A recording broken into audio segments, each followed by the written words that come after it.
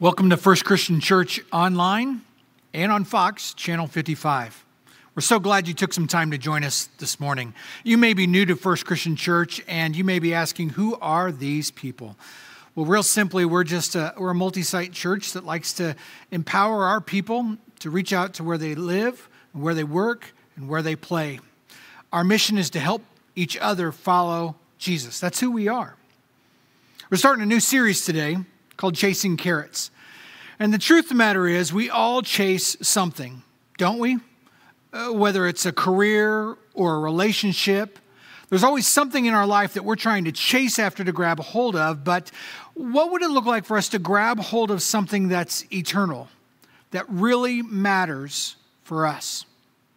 You know, 2 months ago, I don't think any of us thought life would be the way it is today. COVID-19 was really something that was on the other side of the pond, right?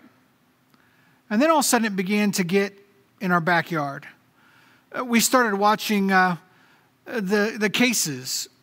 How many people maybe caught COVID-19 in our county and then in our state? And then we began to watch the deaths in our county and in our state. And all of a sudden it's become very real to us that COVID-19 is not something far off, but it's something that we all need to be concerned about. And what's begun to happen in our lives is we maybe have begun to reevaluate, to think about some things. We begin to wrestle with, how do our friends and neighbors get the N95 masks for our healthcare workers? How do we help our police and fire departments as they're standing in harm's way on our behalf? How do we help school teachers figure out how to put classroom lessons together and help students who are at home? How do we even begin to figure out how to help the small businesses, the restaurant owners, the family store owners? How do we begin to help them as well? But I think when we think beyond that, we can find solutions to some of these other areas, but how do you begin to quantify the concern, the anxiety, or even our fear? We begin to think about the disruption of our economy. We begin to embrace even some feelings of isolation and loneliness. And it causes us to begin to think, to evaluate, to look inside and really wrestle with what are we chasing in our life. And it begins a clash of perspectives. The perspective of certainty, what I know and what I control, and uncertainty, what could happen and what may be. Uncertainty seems like we have little control at all while we shelter in place or stay at home. Certainty reminds us that God is in control, God is with us, and God is working in this moment and every moment of our life. His will and His purpose is good. Uncertain reality begins to make us focus on what's unknown to us, what we cannot control, while certainty is that while we do not have control of everything, we know that God is in control. 2 months ago, I think we had no idea of how COVID-19 might really impact our walk or our lives. But it is crucial for us to understand that those circumstances change in our lives. God is always at work in our world. So if you have your Bibles, I want to encourage you to go ahead and open up to Mark chapter 4. Now, Mark chapter 4 is actually one of the first 4 books of the Bible. We call them the Gospels because they tell the life story of who Jesus is, what His life was about, and the purpose for His death, His burial, His resurrection. Now, Mark is the second book in the New Testament. And Mark is one of the shortest books, but it gives real-life examples of the teaching and life of Jesus and how He interacted with people. The setting goes something like this, right? And Jesus has been teaching all day, and after a long discourse of teaching, He actually wants to head out across what they call the Sea of Galilee, which is actually like a very large lake. And He says, let's head out to the other side. And so they begin to head out, and a storm brews up. And ironically, we'll find out that Jesus is asleep, and everyone else is caught in this storm wondering what is going on.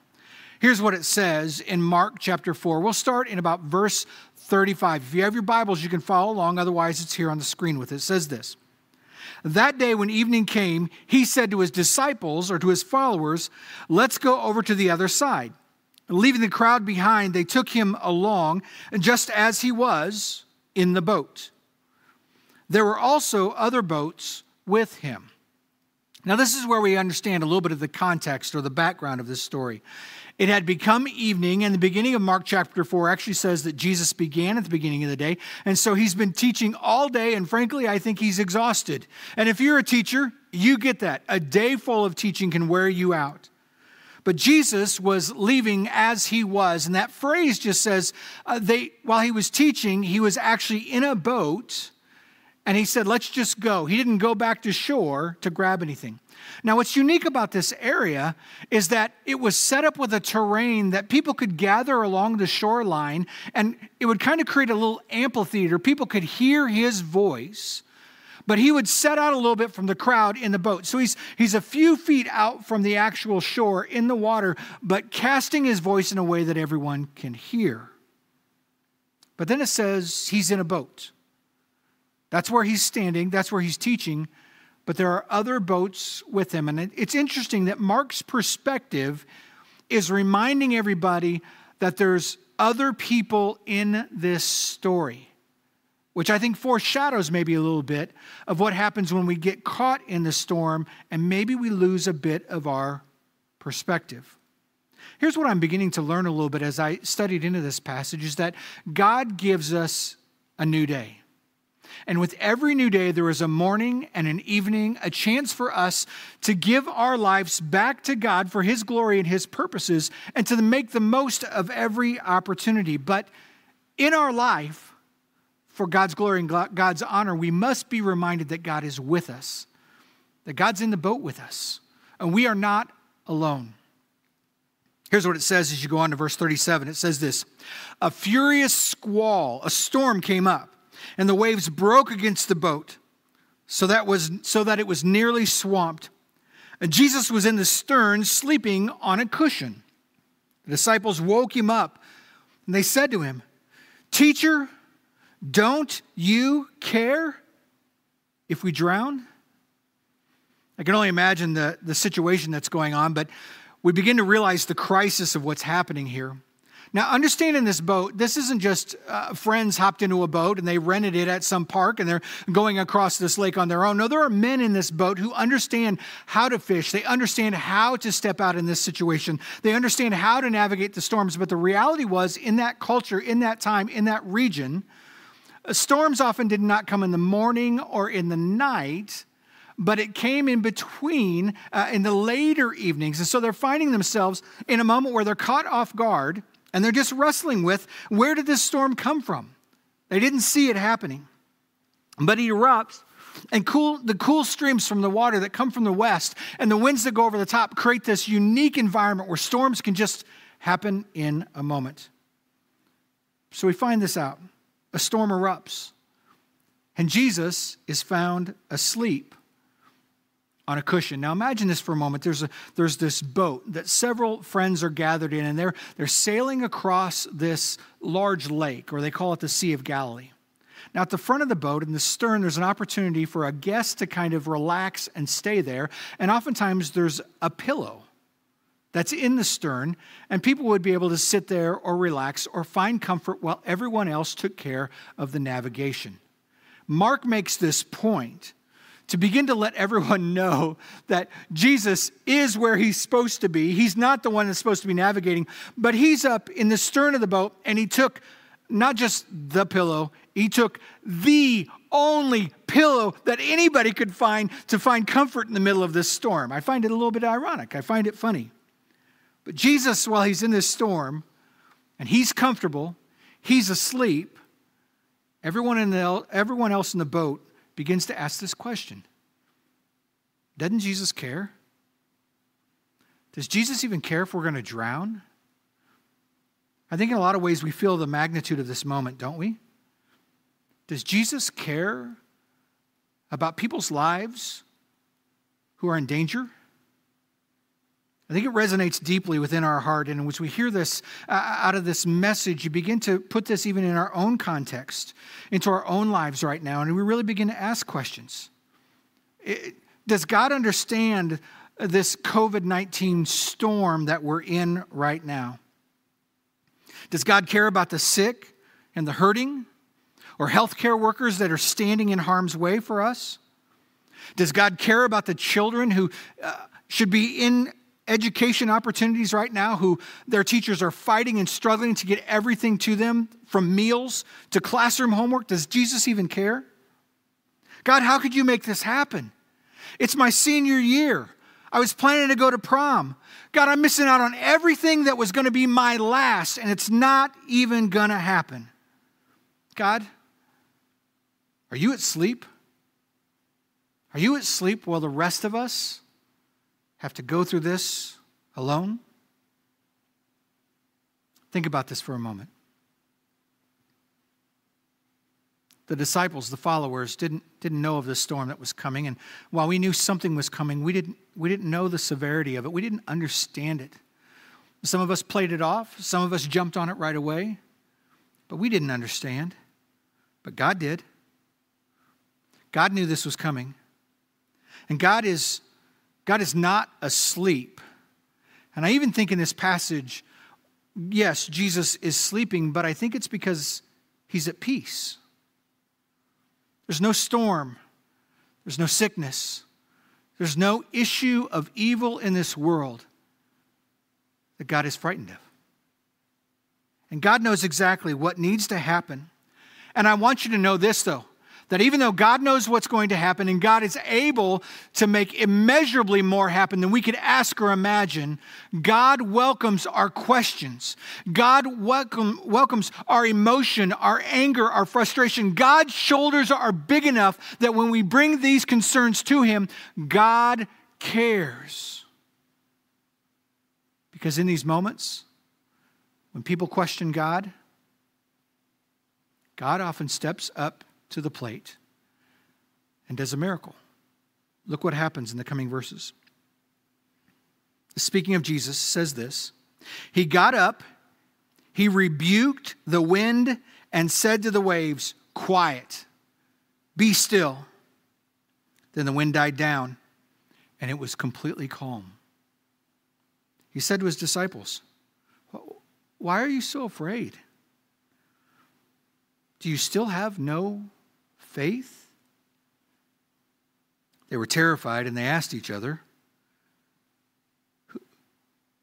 Who is this? Even the wind and the waves obey him. Jesus shows up when the disciples begin to question, and he does a miraculous work in nature. This is where we see Jesus as the Christ. This is where we see Jesus as the Messiah, the Son of God. I mean, look at it. Jesus stops for a moment and he rebukes the wind and the waves. He says, "Knock it off. Be done." He looks at his disciples with a calm voice. He just speaks to them. Why are you afraid? Why don't you have any faith? He's really kind of asking them, don't you know who I am? Clearly, there was some confusion with the disciples. Maybe they only saw Jesus as a great teacher. Maybe they saw Jesus as someone who did incredible works. But to fully understand who he was had not quite come to light in their life. Who is this man? Here's what happens. The disciples respond in awe when they begin to realize who Jesus is. I love what Colossians chapter 1 says about Jesus. It says that Jesus, the Son, is the image of the invisible God. He is the firstborn over all creation. This is what Mark is trying to bring everybody to, is that while this storm is happening, there's this epiphany. While this crisis is in our lives, there's this epiphany that we all begin to realize, who is Jesus and what role does Jesus play in our lives? It's as if Mark is saying this. Well, Jesus, he's God in flesh. He's fully God. He's fully man. Jesus, he's the one who spoke creation into existence. He hung the sun and the moon and the stars. That's who Jesus is. And when we begin to think about Jesus, we're reminded of his death, his burial, and resurrection, that he is the one that through his blameless life could offer himself as a living sacrifice on our behalf, bringing reconciliation between God and humanity back together again, so that we might experience the forgiveness of sins and we might have life everlasting. Who is this man? Well, this is Jesus. This is the Messiah. This is who we have all longed to know. The challenge, though, begins to be this. When we're caught in these storms of life, we begin to wrestle with who Jesus is. Is he truly God? Can he be the Lord of our life? Not only can he save us from our sins, but can he be the ruler of our will and our way? Can we surrender our life to him? It begins to ask this question of us. Are we self-reliant or God-reliant? Am I dependent on myself or am I dependent on God? Well, let me just say it plain and simple. Are we living his way or my way? Think about that. What is your life built on? Do you find yourself chasing these carrots, your wallet, your career, your relationship, and you find yourself just temporarily finding some sort of happiness or some sort of motivation, but you're always grinding it out, hoping to somehow find significance in something greater than yourself, and you're left hungry, unsatisfied? How much can we really control right now? I mean, when we look at the battle of our will, what can we control? In this understanding of social distancing, in our schedule, in our habits. Right now, we can't control much. We can control some of our routine. Some of us don't have a choice in the amount of income that we get to manage. We're watching corn prices drop. And as we look at the future, everything about these circumstances, everything about the temporary, leaves us wanting more. Friends, can I tell you this truth? That chasing hope is found in Jesus. Everything else we chase is temporary.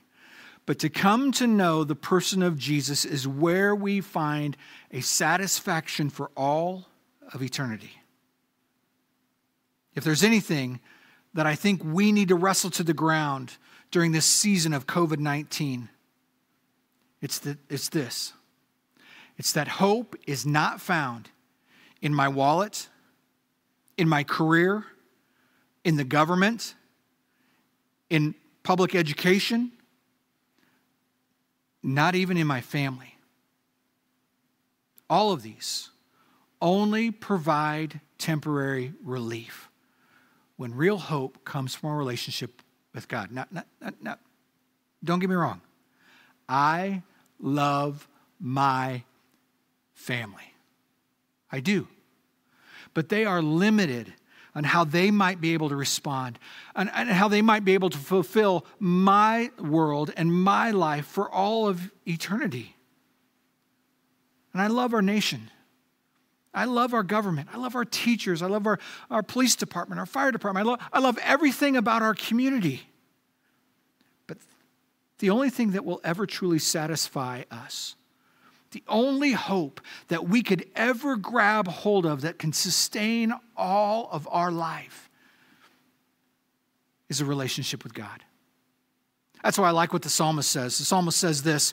He says in Psalm 46, verse 1, God is our refuge and our strength, an ever-present help in trouble. Therefore, I will not fear, though the earth give way and the mountains fall into the heart of the sea, though the waters roar and foam, and the mountains quake in their surging. Psalm 121 says this, I lift my eyes up to the mountains. And where does my help come from? My help comes from the Lord, the maker of heaven and earth. Truth of the matter is this. Our world is falling apart. Our world is falling apart. And our hope cannot be something that's passing and fleeting, that shows up in a moment and gone in another. It needs to be secured in a relationship with God that can satisfy our soul for an entire eternity. And this sets up a moment for us. This is a moment that's ideal in history for when we feel far from God or feel confused or maybe feel like God's asleep. These are the moments that are ideal for God to show up and do an incredible work within our homes and our work, our play. This is ideal for God to step up, for the presence of Jesus to be seen, for us to step away from fear towards faith. And when we step away from fear towards faith, we begin to be a people that live a life of love, the love that God has for us and the love that God has for all people. It's a time when the church becomes mobilized. Recently, I read an article that talked about the early church in AD 200 and 300, and two different pandemics hit the early church. And it was how the church responded that began to impact the world around us. The way followers of Jesus responded in compassion and mercy began to be the presence of Jesus being lived out in real time with other people, so much that people were drawn in moments of crisis to understand who this Jesus really is. There's a historian, Saint Dionysius, who writes some of this and talks about a pandemic that came in AD 249 to 262, over a decade worth of a pandemic. History says that most of Western civilization was knocked out. It was devastated. The city of Rome lost 5,000 people, and he speaks about this, about how Christians respond. He says this: most of our brother Christians showed up unbounded love and showed unbounded loyalty, never sparing themselves and thinking only of one another.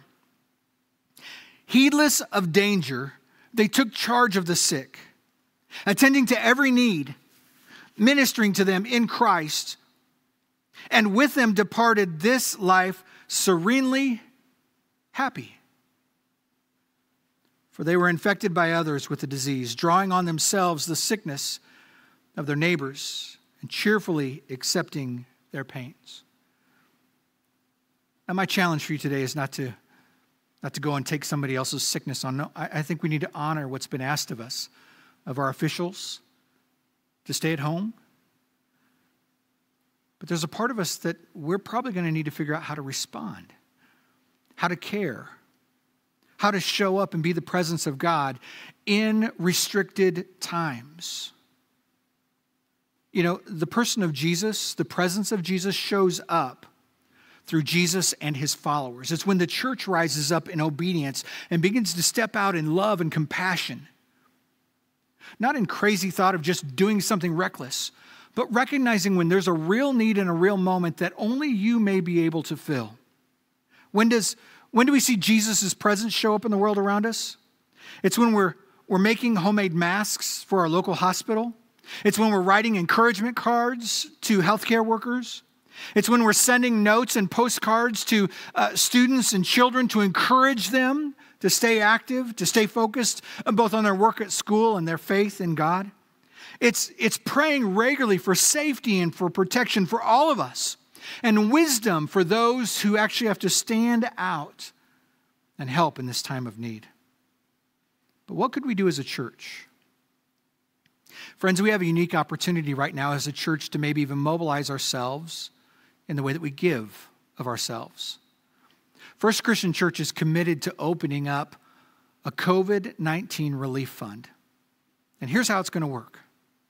We're going to encourage everyone to use the Give app to respond in generosity back to God, but every first-time gift through the Give app for the entire month of April, no matter its amount, is going to be leveraged towards relief. Now, if you already have a recurring gift, we will leverage that to be able to continue to empower the mission of our church, and we would want to encourage you to consider giving above and beyond to help in this relief. But the COVID-19 Relief Fund will go towards three things. First of all, food relief. We are going to begin to partner with Stone Creek Church and help the food pantry that they're a part of to provide enough food that we can help almost 1,000 households total. With all the churches partnering through this food pantry, we're going to partner with 1,000 households to provide enough food for a week for a household. Not just a student, but a household. The second thing that it's going to go towards is helping in benevolence. This is general kindness towards those in need. And the third will be ministry partner relief. We have missionaries and we have non-for-profit organizations that unfortunately are becoming vulnerable financially because some are needing to pull back to care for themselves. This is a great way to serve the future. There's things that are going to come that we're going to have a chance to respond in volunteerism, but right now the best thing you can do is help us prepare so that we can respond in generosity to those in need. Friends, one day we will tell stories about COVID-19. And my prayer is that when the world talks about COVID-19, they talk about the presence of Jesus showing up through the local church. And they're reminded that God is with them in their boat and that God is calming this storm and God is bringing us peace. Let's pray. God, our hope is only found in you. And so, God, I ask for those of us that may be wrestling with some real life scenarios right now. Maybe we've never surrendered our life to you. And God, what we want to do is accept you. We want you to be the Lord and Savior of our life. God, we give our life to you. Maybe for some of us, we're saying we haven't surrendered our life in baptism. We've talked about how we believe, but now we're ready to surrender. God, whatever your Spirit is doing in us, may we be alerted. May we be woke up in this moment that we might be able to respond in obedience to whatever you're calling us towards. And God, would you stir our hearts towards generosity to help those who are in need. God, thank you for being in the storm. Thank you for being in our boat. Thank you for being Lord of the storm and the Lord of our lives. It's in Jesus' holy and precious name that we pray. Amen.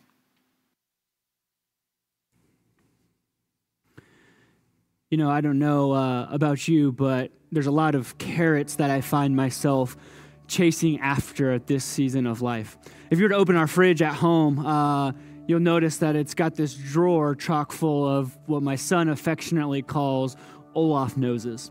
But this idea of chasing carrots is to be a reminder for us, is kind of how Danny put it at the start of the message this morning, that we're all chasing after something. And that's the question for you this morning is what do you find that you're chasing after? Because there's a lot of carrots in this life that seem to be just slightly out of reach, things that we're just barely not able to grab a hold of. And this morning's message, I think, spoke directly to a lot of us, that carrot that we find ourselves searching after, that our community and our society is looking for, is hope. And hope's not a bad thing. Hope is a great thing. But how do we find an appropriate hope that doesn't just get us through this season, but lasts for eternity? I love the way that final verse in the passage that Danny shared with us this morning. So they were terrified and asked each other, "Who is this man? Even the wind and the waves obey him." Here's the thing that we want to remind you with this morning, that we want to celebrate, is that the hope of Jesus isn't just to get you through this season. The hope that Jesus offers you is not just to give you a little bit of relief through the COVID-19 crisis. The hope that Jesus brings is a hope that lasts for all eternity.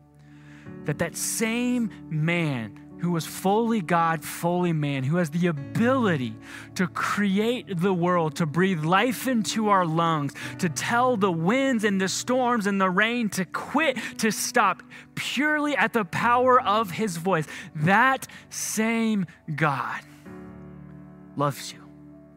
He cares for you. So much so that he offered himself to be the sacrifice so that he could extend to us a hope that lasts for eternity. That we have a sin that infects us all, a sin that we need to conquer. And the hope that Jesus gives to each and every one of us is that we don't have to pay the price. that God wrathfully dealt with Jesus on the cross so that he wouldn't have to deal that wrath to us. And so anyone who professes faith, repents of their sin, and says yes to the hope found in the work of Jesus alone, receives a hope, not just for this life, but a hope that extends to us for all eternity. And that's the hope that we want to celebrate and remember with you this morning. And so whether you've been a Christian your whole life, whether you're wrestling with God right now, we invite you to respond to the good news, the gospel message, the hope that through the life, the death, the resurrection of Jesus, that hope is real for us all. There's many ways that you can respond along with us this morning to the hope of Jesus. I encourage you, if you go onto this website, fcc-online.org/Sunday, there's different ways that you can interact with us. You can fill out prayer requests. You can fill out a form to connect with our church. You can fill out a form to connect with other people in some of our groups that are meeting through the Zoom platform to help us all get through this together. That just because we're social distancing doesn't mean we're in spiritual isolation from one another. There's also info and ways for you to fill out more about the Give app, GYVE. You can download that, follow the prompts, look up our church, First Christian Church, Champaign or Urbana, and find out more how to begin giving, whether for the first time or to be reoccurring, so that we can all be a benefit of hope and a beacon of light for our community. But one of the ways we respond to the hope of Jesus each and every week as a church body is through communion. So right now is a great time, if you want to do this with us, to grab whether it's that cracker or that juice to respond through communion. That Jesus, on the night that he was betrayed, he took the bread, he broke it, and he said, "Take and eat. Do this in remembrance of me." And Jesus also lifted up the juice, and he said, "This is my blood spilt for you. Take and drink." Would you continue to respond to the message of hope with us this morning?